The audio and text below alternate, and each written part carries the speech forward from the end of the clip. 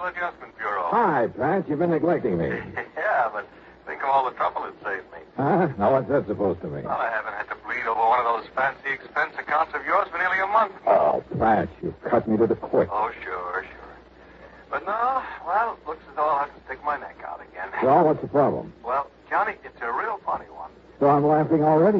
No. I don't mean funny, ha-ha. I mean funny, peculiar. Hey, you know, the last time you said that, I got shot at, banged on the head, nearly run over by a truck, and half a dozen other pleasant little things. So come clean, Pat. What is it? Johnny, maybe you better run over here so we can talk about it. It'll cost you money. I'll risk it. Okay, then. I'm on my way.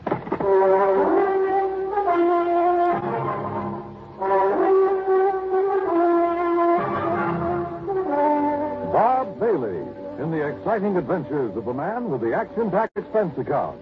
America's fabulous freelance insurance investigator. Yours truly, Johnny Dollar.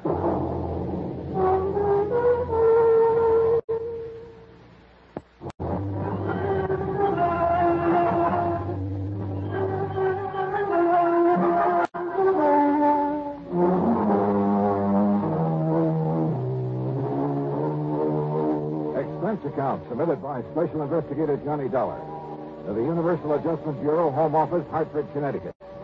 Following is an account of expenses incurred during my investigation of the Wayward Sculptor matter.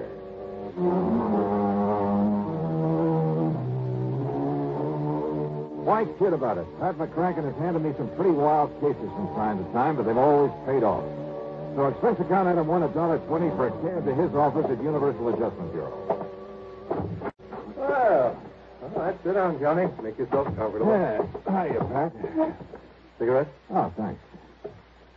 Here you are. Oh. Thank you.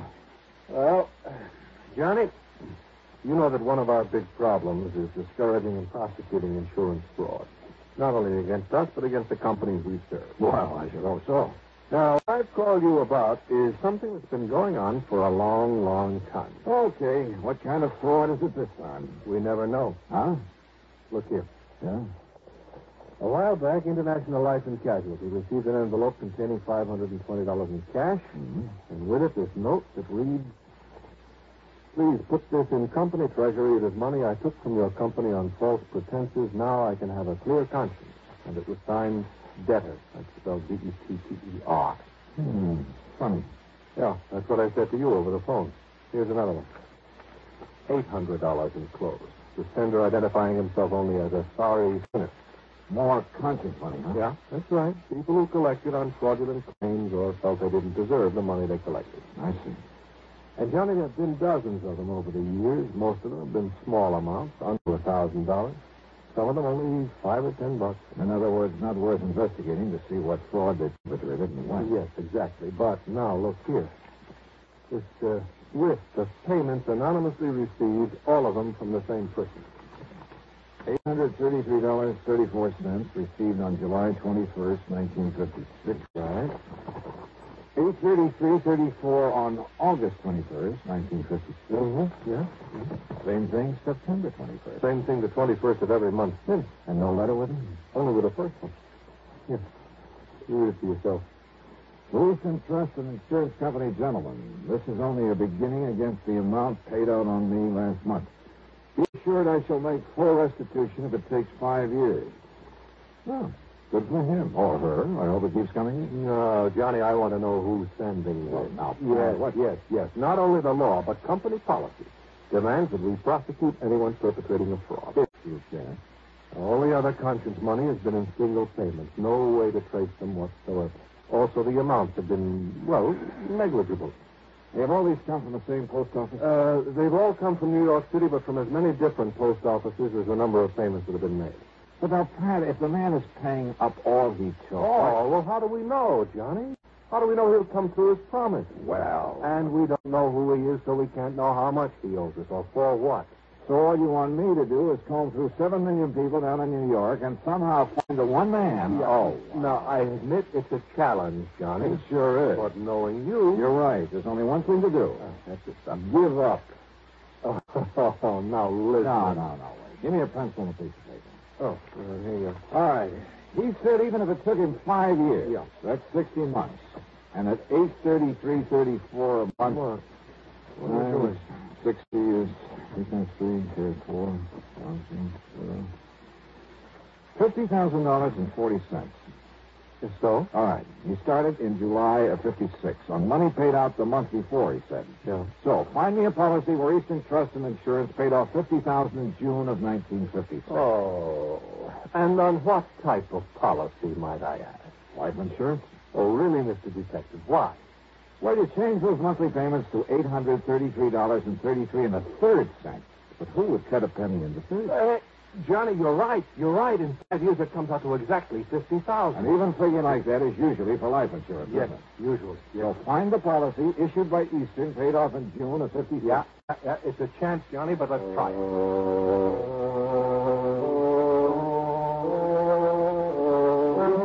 And then suddenly it all began to look too easy. In June 1956, the total number of $50,000 benefits paid came out to just exactly one. On the life of Henry Davidson Pollock, a once famous sculptor. Beneficiary, his wife, Sarah Norton Pollock. And it gave her address in New York City. So Pollock didn't really die at all, but she collected his insurance. Now, conscience-stricken, she is paying it back. That's what it looks like. But it's still fraud, so go to it, Johnny. Right. Expense account item $8.25, train to New York in a cab to the apartment house at 614 East 49th Street. Failing to find Mrs. Pollock's name on the mailboxes, I got hold of the building superintendent. Mrs. Pollock? Sure. Mrs. Pollock lived here for years. Well, where is she now, do you know? You trying to be funny? What do you mean? I mean, she died last fall. Oh, Greg, then it's too late. No, wait a minute. Those payments are still coming in. What's that? You're sure that she's dead? I was with her when she died. Then, mister, what's going on around here happens to be just plain impossible.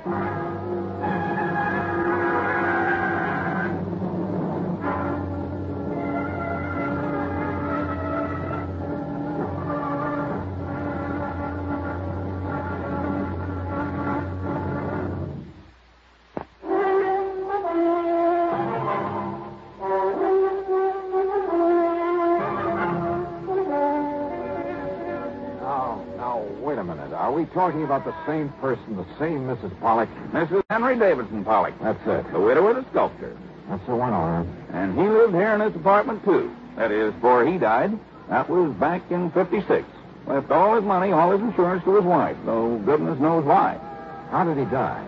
In that big plane crash out over the desert. Don't you remember? Not a single survivor. What kind of a man was he? Oh, kept to himself. Didn't like people much. And his wife? Okay, I guess. She was a lot younger than him. Spent all his money all the time, and he didn't like it. Man like that shouldn't be married. Oh, but he must have thought a lot of her to leave her everything. He just didn't like being married, tied down. Said it interfered with his work. So his death got him out of it and give her some money to spend before she died. But somebody's been paying that money back. Well, now, you think maybe she suffered a change of heart? Something like that? You think she realized she never deserved what he left her? Is that what you're thinking? Well, sure, that might have been a possibility. Except for one thing. The money's still coming in. Oh? Hey, is there anybody to whom she might have turned over that insurance? Her give anything to anybody else? Not her, mister. And you're absolutely sure that she's dead? I carried her in off the street after the car hit her. If you don't believe me, ask a doctor. Dr. Jules Maitland over on Park Avenue. Ask the police. Yeah, maybe I will.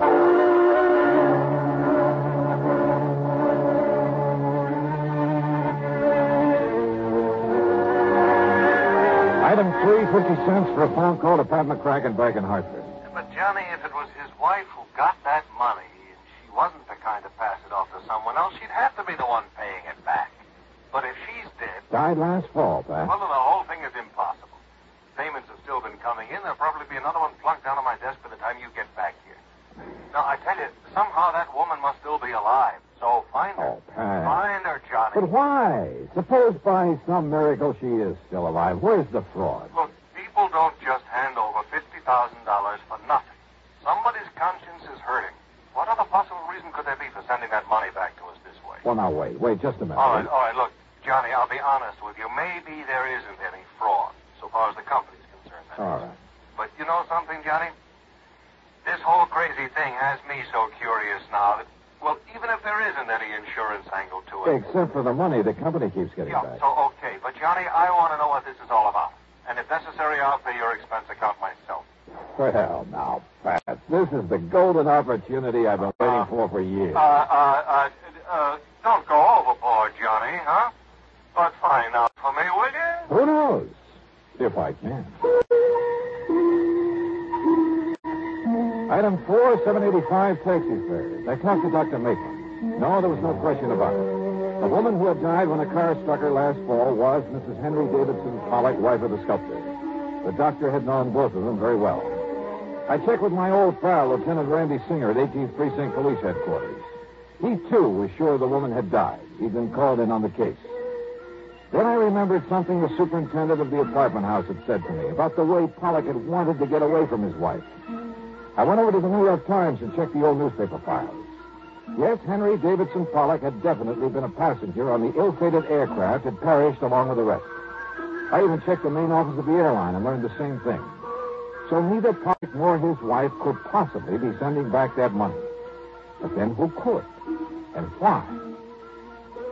Dr. Maitland had mentioned a little art gallery over on 3rd Avenue, the only gallery that Pollock had ever dealt with directly. The owner of the gallery was a nervous little man by the name of Walter Besson.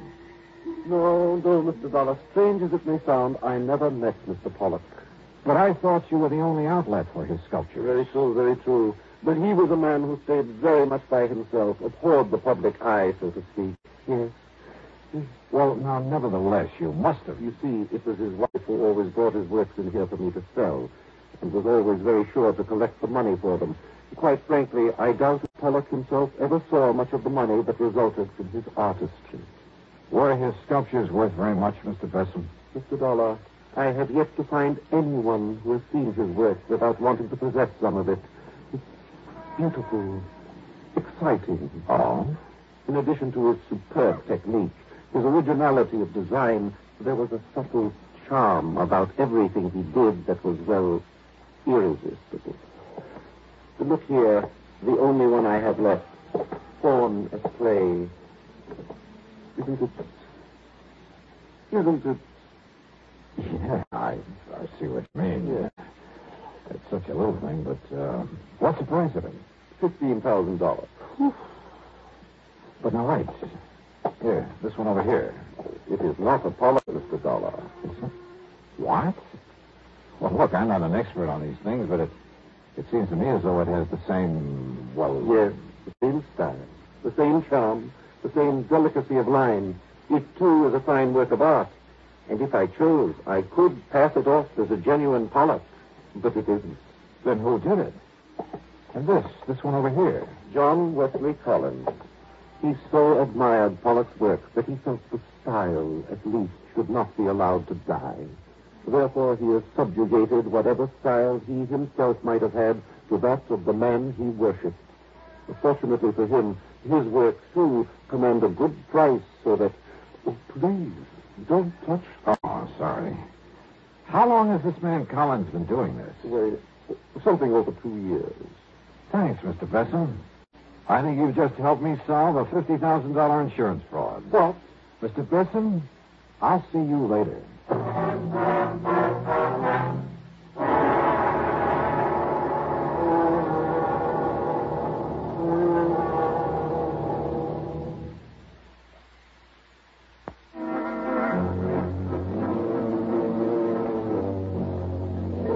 I walked out the front door of the little art gallery on 3rd Avenue. Over my shoulders, I closed the door. I could see the owner, Walter Besson, make a dash for the little office inside and grab a telephone. I sneaked back in, stepped over behind a rack of picture frames and canvases and listened. Henry, this is Walter Besson. Listen. No, listen. Something has just happened that... Well, there was a man here, Johnny Dollar, some kind of insurance investigator, so you... No, you mustn't. But if he comes back here... Very well, I'll unlock the back door for you. But are you sure you... Hello, Henry? Henry?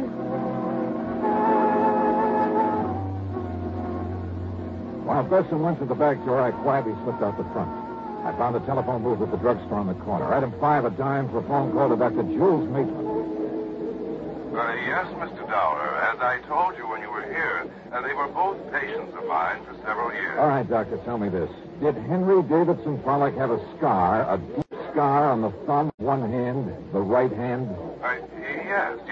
He told me that when he was a child, he cut through the tip of that thumb very deeply, all the way down to the bone. That's all I wanted to know. Well, now, tell me, Thank sir. you, Doctor. Thanks a lot. The trip to the corner and that phone call couldn't have taken me more than 5 or 6 minutes. And when I went back to the art gallery, Besson was coming out of the little office, careful to close the door of it behind him. Well, Mr. Dollar, I didn't expect you to return, at least not so soon. Have you decided to buy one of the sculptures by John Wesley Collins, perhaps? No. Of course, insofar as the one remaining genuine Pollock is concerned. What's the matter, sir? Besson, would you like to sit down and write a statement for me? Statement? I'm afraid I don't understand. Or would you rather I call in the police? What are you talking about? I told you before, Mr. Besson, fraud. What? And since it's pretty obvious that you're an accessory... Fraud and accessory? You mentioned the great similarity between the sculptures of Henry Davidson Pollock and John Wesley Collins. Yes, and I told you the reason for it. Did you... Of course. All right, look here. This one. Fawn at play, you called it. It's a Pollock, the genuine Pollock. You'd swear to that? Of course I would. And how could you prove it? Well, there's one way. The marks left by the artist's right thumb. Here.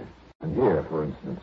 Because that thumb was split on the end, left its imprint on the clay. No, Mr. Dollar. And I can prove that these recent things done by the man you call John Wesley Collins were done by the same person. They all bear that same mark. Very well, Mr. Dollar. But the world will never know. Oh, now, Besson, put that thing down. Yes, put it down, Walter. Henry, I mean, Mr. Collins, Henry will do. Mr. Dollar, I suppose I should have known that sooner or later. Well, I give myself up to you. But, Henry... The story is a simple one, Mr. Dollar. I suppose you'd like to hear it. Yeah, I certainly would. Now, you see, I wanted to get away from my wife for reasons that we don't really have to go into. I planned to fly out to the West Coast to disappear. But at the last minute, I gave the plane ticket to someone else. On the plane that crashed out there over the desert? Yes. Then, knowing that my wife thought me dead, and realizing I could become lost in this tremendous city as well as anywhere else in the world, But I'd forgotten about the insurance. So then, anonymously, of course, I started paying it back. I see. All of this was very wrong, I know. Well, I'm afraid it's something for the courts now, Mr. Pollard. Mr. Dollar, the works of John Wesley Collins have sold very well, at good prices. Only this morning, listen, I was able to mail the whole balance of the $50,000 to the insurance company. Do you think that will help, sir?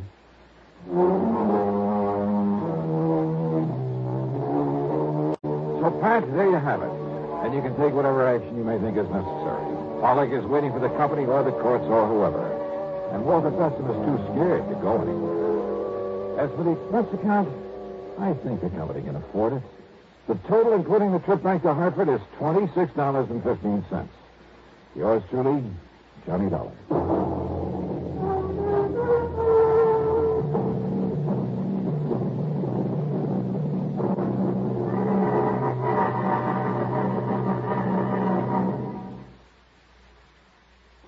Now, here is our star to tell you about next week's story. Next week, one of my oldest and wildest friends in one of my rarest and wildest adventures. Join us, won't you? Yours truly, Johnny Dollar.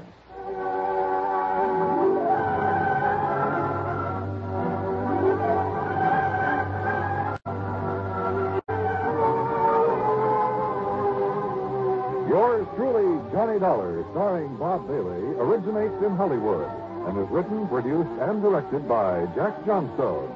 Heard in our cast were Herb Vigran, Edgar Barrier, Carlton G. Young, Will Wright, and Lawrence Dobkin. Be sure to join us next week, same time and station, for another exciting story of yours truly, Johnny Dollar. This is Dan Coverly speaking.